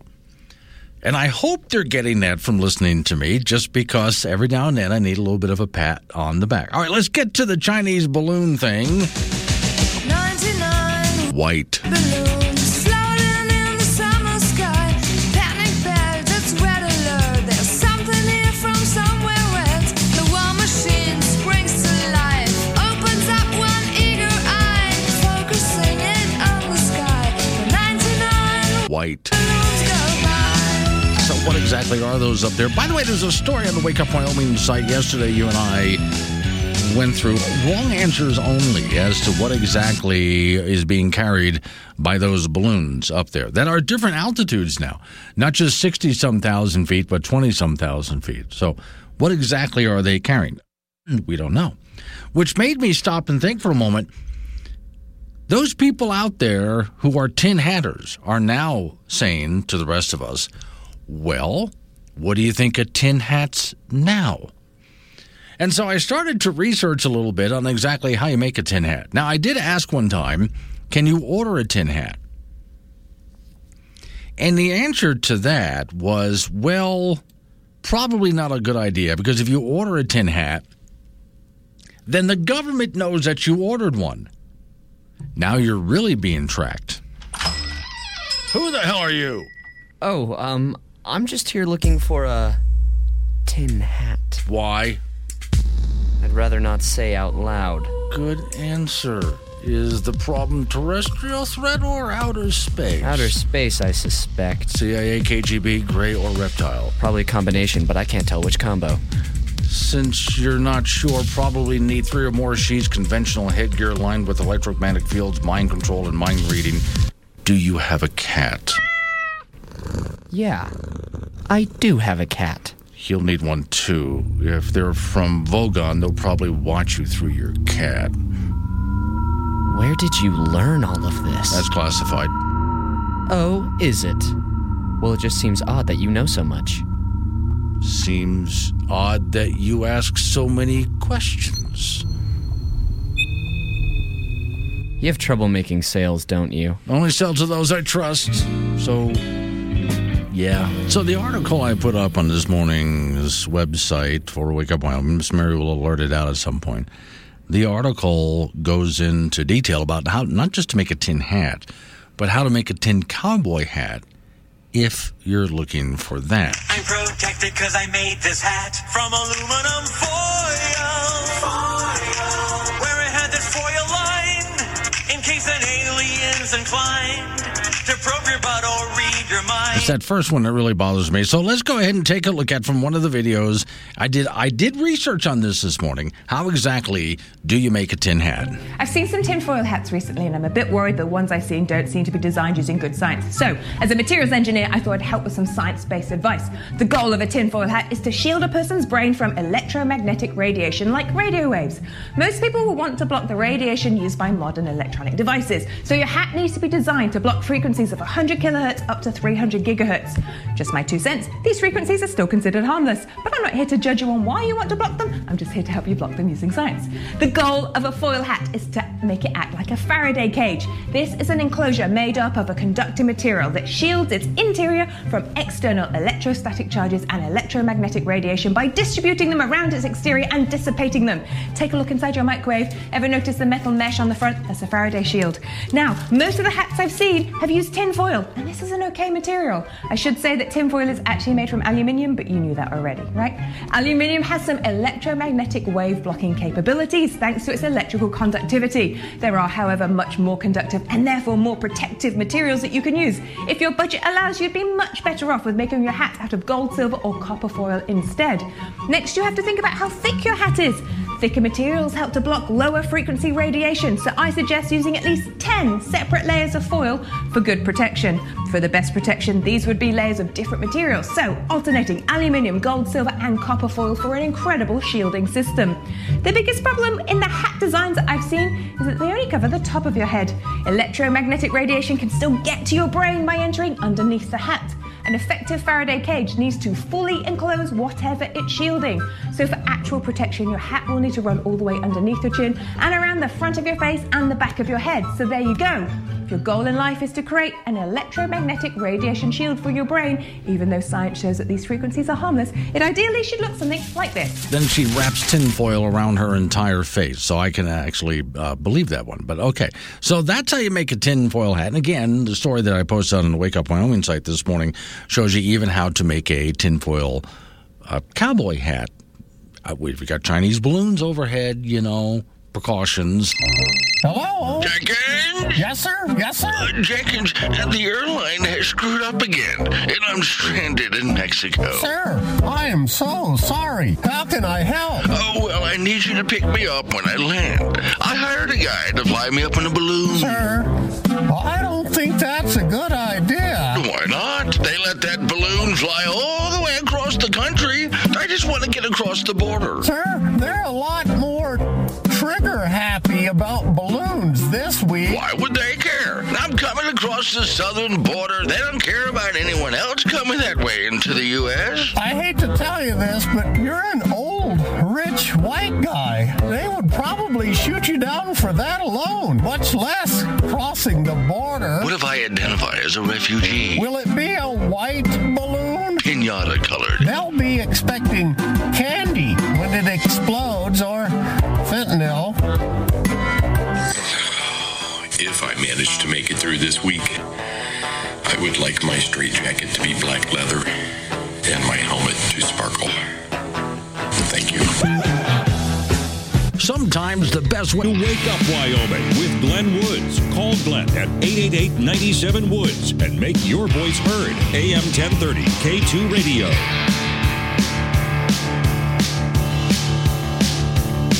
8:48's the time, almost 8:49. Coming up on time to talk to Frank Gambino over there in the icebox. So, Frank, did you get a chance to watch the video? I did. This is a basketball game, men's basketball game between Alabama A&M and I believe Mississippi Valley State. Okay. So, for Alabama A&M, there's a made free throw. So the Alabama and A&M player is just going to inbound the ball like you see it 10,000 times. Okay. And he's standing right next to it, going on the other side of the end line, and then there's a cheerleader there doing like a kick move. Yeah. And it looked like she may have kicked him, accidentally, but then again, he didn't flinch. So he just kept moving on with the play. Right. So now they come down the floor again, and this lady goes right on the floor and goes right up to him and something like WTF, and all of a sudden the security people go, "You're out of here." Yeah, that's right. Now, it seemed to me, first off, like it was her mistake because she did a high jumping split in midair, and her foot crossed over the line onto the court and it bumped into him. It was really close. I mean, it's so innocuous. I mean. Right. People are contacting each other all the time. That's why I would have informed her, you're right on the line of a game here. People are going to get... We've had reporters accidentally get tackled by football players. Yeah. I mean, it happens. I couldn't... Could there be a scenario that she actually walked up to the guy on the court and said, "Hey, you got in my way"? Possibly, yeah. Or wanted an apology. He said nothing. He just took off. I don't think he said anything. No, he just took off following it, though, is don't, young lady, just continue doing what you do. Don't walk out onto... That's the thing that got me. If she wants to confront him, not on the court. Wait till after the game. After the game, there you go, and walk up to him. Don't walk out onto the court. There's a game on, I think her cheerleading days are over. Men's college basketball, the Wyoming Cowboys will try it again. They'll be in Albuquerque tonight to take on New Mexico. The Pokes are in the midst of just a forgettable season at 2-10 in Mountain West Conference play, 7-17 overall. UW had 7 scholarship players available in their loss to Boise State over the weekend due to departures and injuries. And New Mexico is trying to break a 3-game losing streak. They sit at 19-6 overall, 6-6 in league play. 8 p.m. start tonight from the Pit. We'll have that for you on K2 Radio in Casper and KCGY in Laramie. Girls high school basketball, Casper and Toronto lost to Sheridan last night, 51-43. In the latest girls standings, first in 4A, Cheyenne East 15-2, Laramie 15-4, Cheyenne Central 10-7, the Trona 9-9, Kelly Walsh 3-13, Cheyenne South 1-17.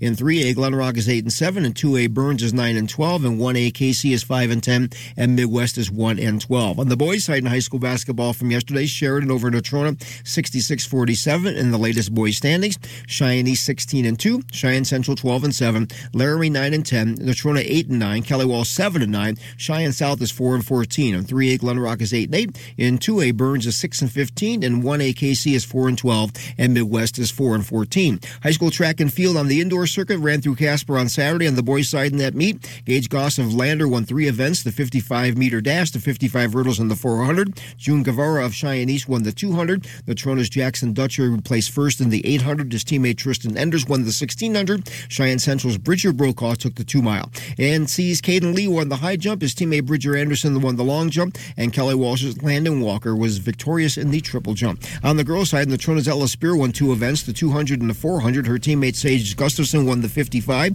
Cheyenne Central's Sydney Morrell placed first in the 800. NC's Ashley Gross won the 1600, with Avery Periton of Cheyenne Central winning the 3200. Her teammate Nigeria Wiley Ramirez won the 55 hurdles.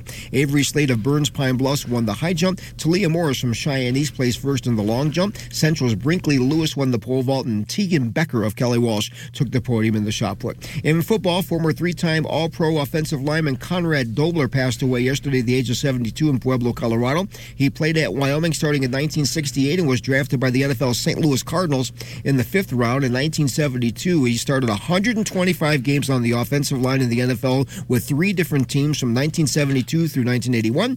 And in 1977, he made the cover of Sports Illustrated as Pro Football's dirtiest player. Sioux Falls, and he was. Sioux Falls, South Dakota Police Department just put this tweet out. It's Valentine's Day. Did you just go through a tough breakup? Is it weighing on you? Does he have warrants for his arrest? Well, feel free to contact. If the circumstances, it'll be a great gift because they provide for this guy, well, your ex-lover, free meals, lodging, free hots and a cot, you know? Yeah, at the county hotel jail. They actually put that out in a tweet. I have to admire these guys. All right, thank you, Frank. Coming up, that's great. Sioux Falls Police Department.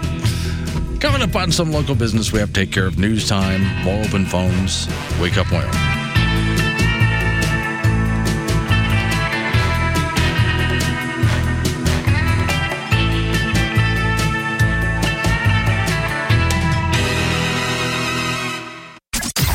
Unless you're a loudmouth jerk like Dave, then Glenn will hang up on you.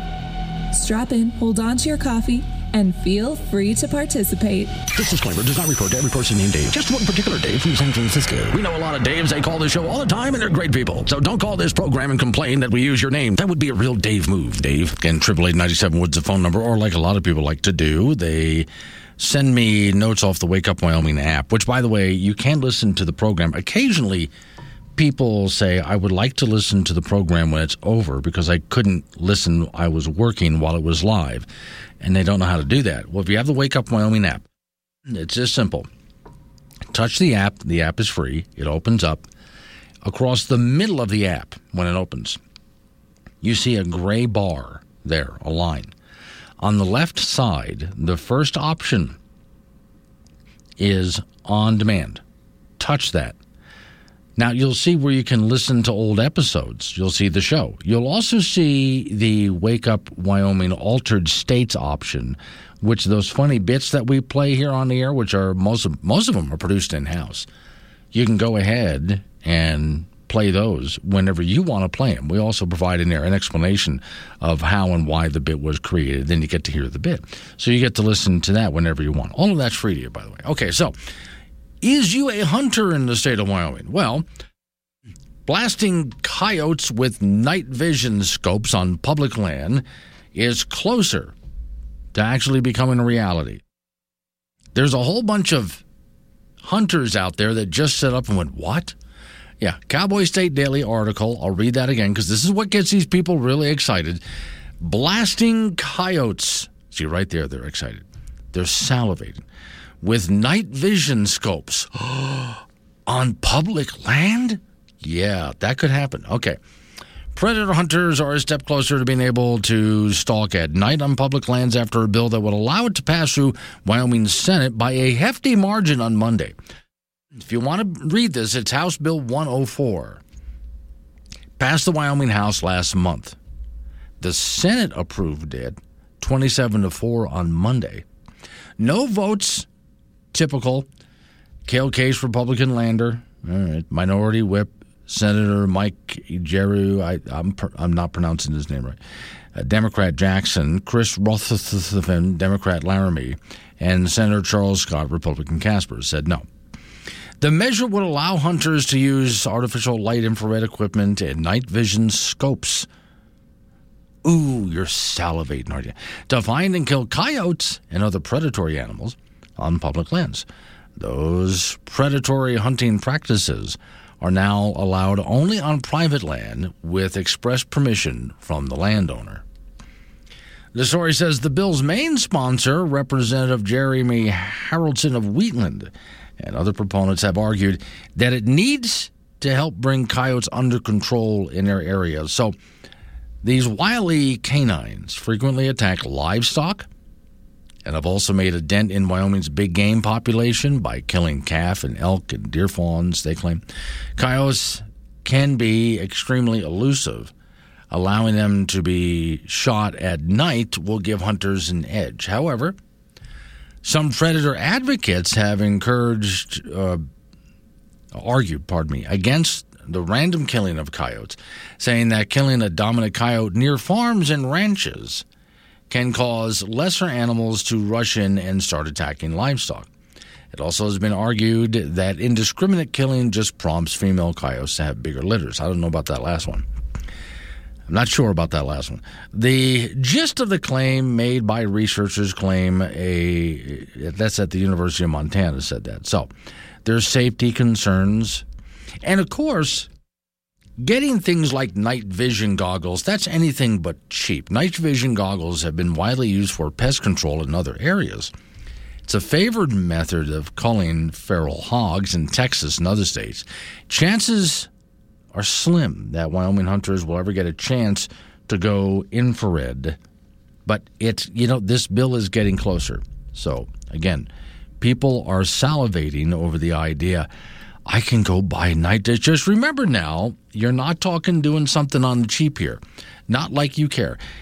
Tammy is in Casper, about 10 hats. Hello, Tammy. Hey, good morning, Glenn. I got an idea for you. Okay. Well, you just had that little thing you played about the construction of the tin hat that it's supposed to cover everything that you want protected. Yes. Okay, so go back to the days of the night. Right. So they had complete armor. I see. Back in the days of nights, we didn't get too many UFO sightings. Can you imagine that? Yeah, so I'm thinking there might be some kind of correlation. Also, besides because you want to build like a Faraday cage around you. So even just somebody who is walking around in the chain link armor instead of the full metal armor. I mean, you would think even that, right? And then they had that metal helmet on their head. So, see? So maybe they knew something we don't. And how many UFOs did they shoot down back in the Middle Ages? None. I don't know, but they had catapults. Yeah, that's true. Yeah. Okay. But I'm thinking... So maybe that's why they developed the catapult. Maybe you think they were trying to shoot down UFOs? Okay. Well, maybe. I'm just saying I don't know of any UFO abductions way back then. And maybe it's because the space aliens were not able to hone in on anybody because people are walking around wearing metal helmets and armor and stuff like that and chainmail. You might be on something. And they even covered up their horse. See, they even had armor on their horses. Okay. Maybe they were advanced and we just didn't even know it. How many horse abductions did you hear of back then? None. You didn't. No. So you got to put armor on your cows. Okay, you say that they've slaughtered these cows. Now we need armor for the cows. Okay, but now there's still also that one listener who suggested the idea that maybe these balloons are actually, they put the balloons on the cows to capture the methane to protect against climate change. Maybe these are some balloons that got away. Well, that could be too. Yeah. I like the one where you thought they were Biden's thoughts. As always. Thoughts balloons. Yeah. Thank you, Tammy. It's Wake Up Wyoming. Woods on AM 1030 K2 Radio. Join the show at 888-97-WOODS.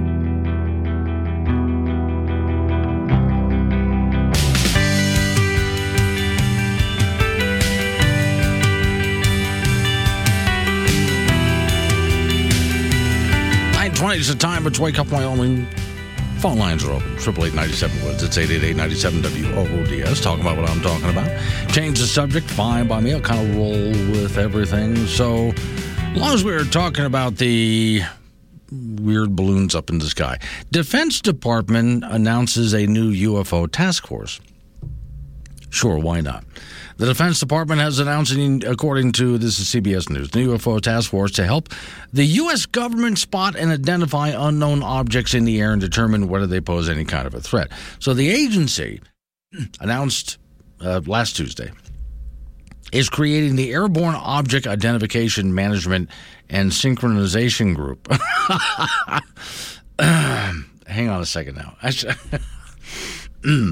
So the acronym is the Airborne Object Identification Management and Synchronization Group. And it almost looks like it says, oh my gosh. So Washington's effort to detect, identify, that is just the worst acronym ever, and attribute objects of interest in special use airspace and assess and mitigate any associated threats and so on. An Airborne Object Identify and Management Executive Council, comprised of defense intelligence officials, will oversee the new task force, quote, incursions by airborne objects or special use airspace pose safety to flight and operation concerns and may pose a national security challenge, they say in a press release. So they take this incursion seriously by any airborne object, identified or unidentified, and they want to investigate each and every one. The task force is a successor to the Navy's Unidentified Aerial Phenomena Task Force. That's a better name. Let's see, UAPF, I guess. Okay, that still doesn't. You got to make an acronym that says something when you just take the first letters. But okay, they released a report in June on their findings, what they called unidentified aerial phenomena, which gave some channels like Discovery Channel all sorts of great material to keep their UFO conspiracy television shows alive. And that one guy, you know, the guy with the weird hair that just sits, he combs it straight up, the aliens, yeah, that guy. Officials at the time had been investigating 144 reports of unidentified flying objects, most of which were reported within the last 2 years. According to the report, they were only able to identify one of those large objects, a deflating balloon. The others, no idea. Unexplained. And while they are still unsure of what the objects actually are or where they came from, they do know one thing for certain: they were real. Quote, from a safety flight issue, we believe we're seeing and not simply just censure artifacts. We're actually seeing something, or physical objects. Task Force is going to implement guidance and more details in the coming weeks about specific plans and so on. And when I take a look at a story like that, I don't look at that and think, it's from outer space. We as human beings right now are experimenting with so many different kinds of aircraft, drones of various different types, from military drones that can break the sound barrier and more, to small drones that you can operate using remote controls held in your hand. So who knows? But just because you don't know what it is doesn't mean it came from outer space, or from China for that matter. We don't know. And in many cases, when I have seen some shows that do take a serious look, so you got a Navy pilot, he's got something on his scope and he doesn't know what it is. But again, if you could get up on it, whatever it is, and take a good look, in most cases there is a reasonable explanation. It appeared on the scope in some way that made the pilot go, huh? Well, okay, let's see what they can find out. What that says to me when I read an article like this is, yes, show prep.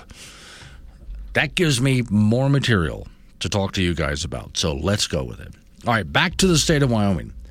Wyoming will continue, the headline says, to a cloud seeding program after efforts to nix it fails.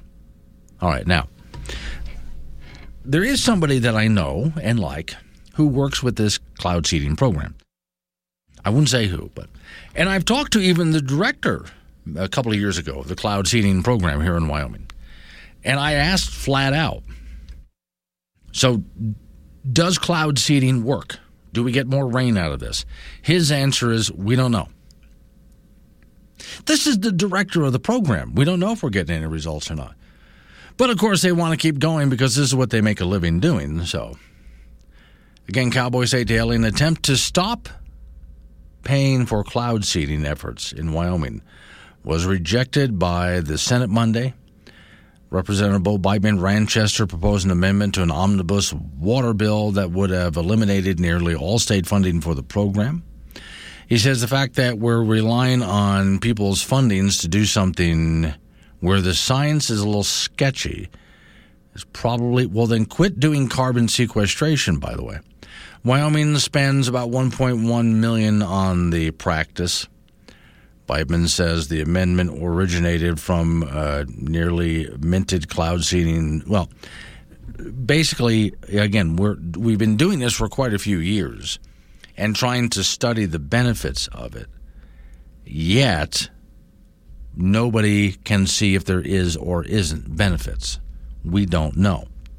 Story says cloud seeding is seen by supporters as a potential benefit to farmers. Yeah, potential, but we haven't seen a result or not, either way. By augmenting mountain snowpack, supporters hope seeding will counter the effects of climate change. Yeah, drought-stricken areas and so on. The amendment was defeated 18-13. Okay. Well, close enough that maybe you can defeat it next time around. Next time around's a budget session. Hopefully we can then. During the discussion of the amendment, Senator Bob Ide, Republican Casper, referred to a 2021 Scientific America story that said there was little definitive evidence on the effectiveness of cloud seeding, and a 2015 study from the Bureau of Reclamation that says the proof the scientific community has been seeking for many decades is still not in hand. This is what I mean by we don't know if it does or doesn't work, which is why I would say if you're not sure whether it does or doesn't, then it doesn't, so stop it. Senator Larry Hicks, Republican of Baggs, questioned whether the money should be dedicated to a program that has questionable results. My answer is no, don't. But then again, I'm a tightwad with your money. So, quote, the main question I come back to is it cost effective? Now, see, I might come down on a different side of this, as much as I'm a tightwad with your money. But let's say they cloud seeded and the results were obvious. I mean, wow, we seeded that cloud and it's proven it works. Well, you're living in Wyoming, which is considered to be a dry, high plains desert. So we can squeeze every little bit of moisture out of every little cloud that passes over. By God, do it. But if you've been doing it for this many years and you have no idea whether it's working or not, well then, stop it. Senator Larry Hicks, again, Baggs question. The main question comes back to is it cost-effective? 2014 research study analysis. The results of Wyoming's pilot program showed cloud seeding, they said, caused a 5 to 15% increase. But every study after that goes, I don't know. Newer calculations estimate there could be an annual water flow, and it talks about the gallons and feet inches and so on. But it's always in, it could be, it might be. That there's no proof that it is. Tara Nethercott, Republican Cheyenne, spoke on behalf of cloud seeding and mentioned its benefits in mitigating hail. But again, we don't know that. The cloud seeding projects make up $1.1 million of the $23.2 million omnibus water construction bill. I can see using that $1.1 million on things a lot better than that, on things that we know for sure work. Morning, Blue Eyes. Blue Eyes and Douglas has sent me a note, which I'll answer in just a moment while you're listening to news. Wake Up Wyoming.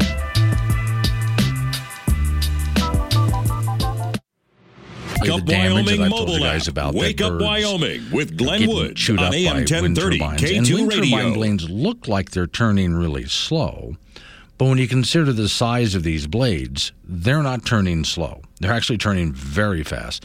And a bird, especially a big bird of prey, some big bird with big wings, flying over top of one of these things, feels the turbulence and vortexes put out, and thinks, oh, uplift, and rides it, not realizing that he's getting slowly but surely sucked in closer. By the time the bird realizes he's getting sucked in, and I've seen videos where birds either try to fly away flapping their wings or try to turn away or even fold up their wings and try to dive. But by the time they realize they're too close, it's too late. They're getting sucked in. They're dead. Many videos on this. Here's the story. Federal land managers are calling for public input on plans to select sites for solar and wind energy projects in Wyoming. Development that, if poorly sited, could interrupt wildlife migrations or ruin critical habitats.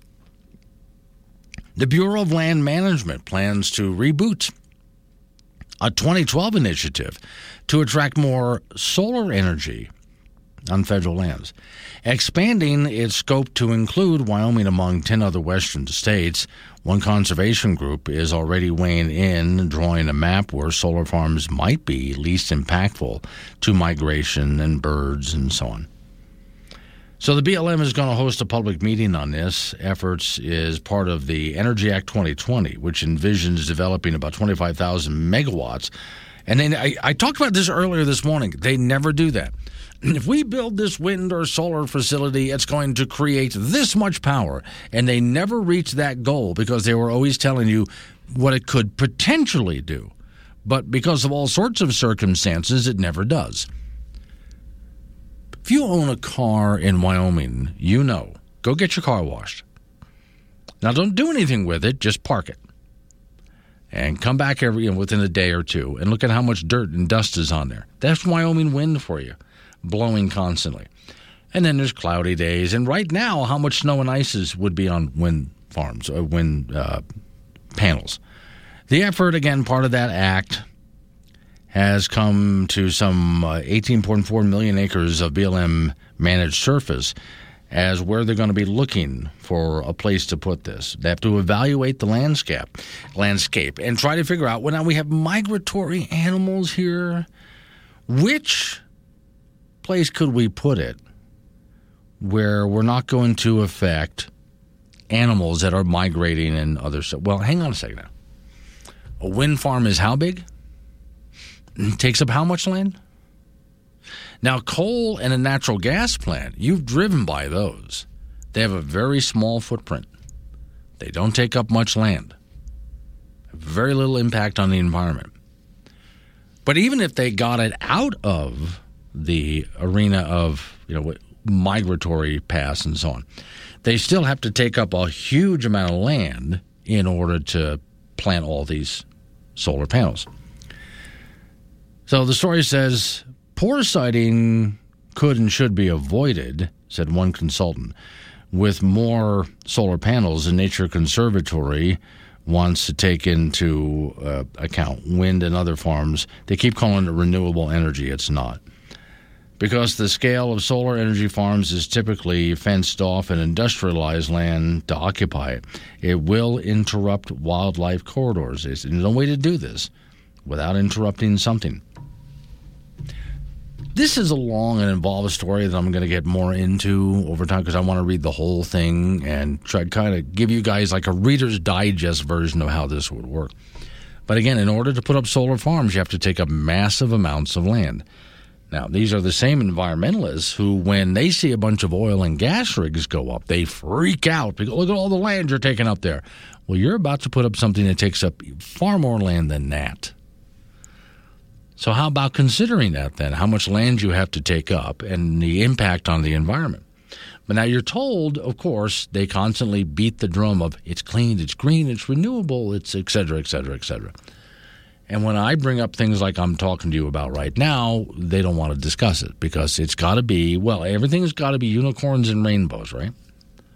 Very rarely does the left ever discuss any of the downsides. And there are many downsides. 942 Wake Up Wyoming. Wake up quicker than a soggy morning porch paper. You need Wake Up Wyoming with Glenn Woods on K2 Radio.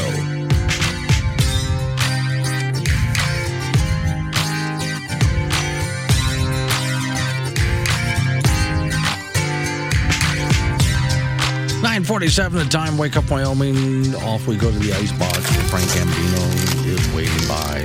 So, Frank, I came across this story put up by our friend Tom Morton. Kelly Walsh High School Wrestling Room named for Jerry Howley.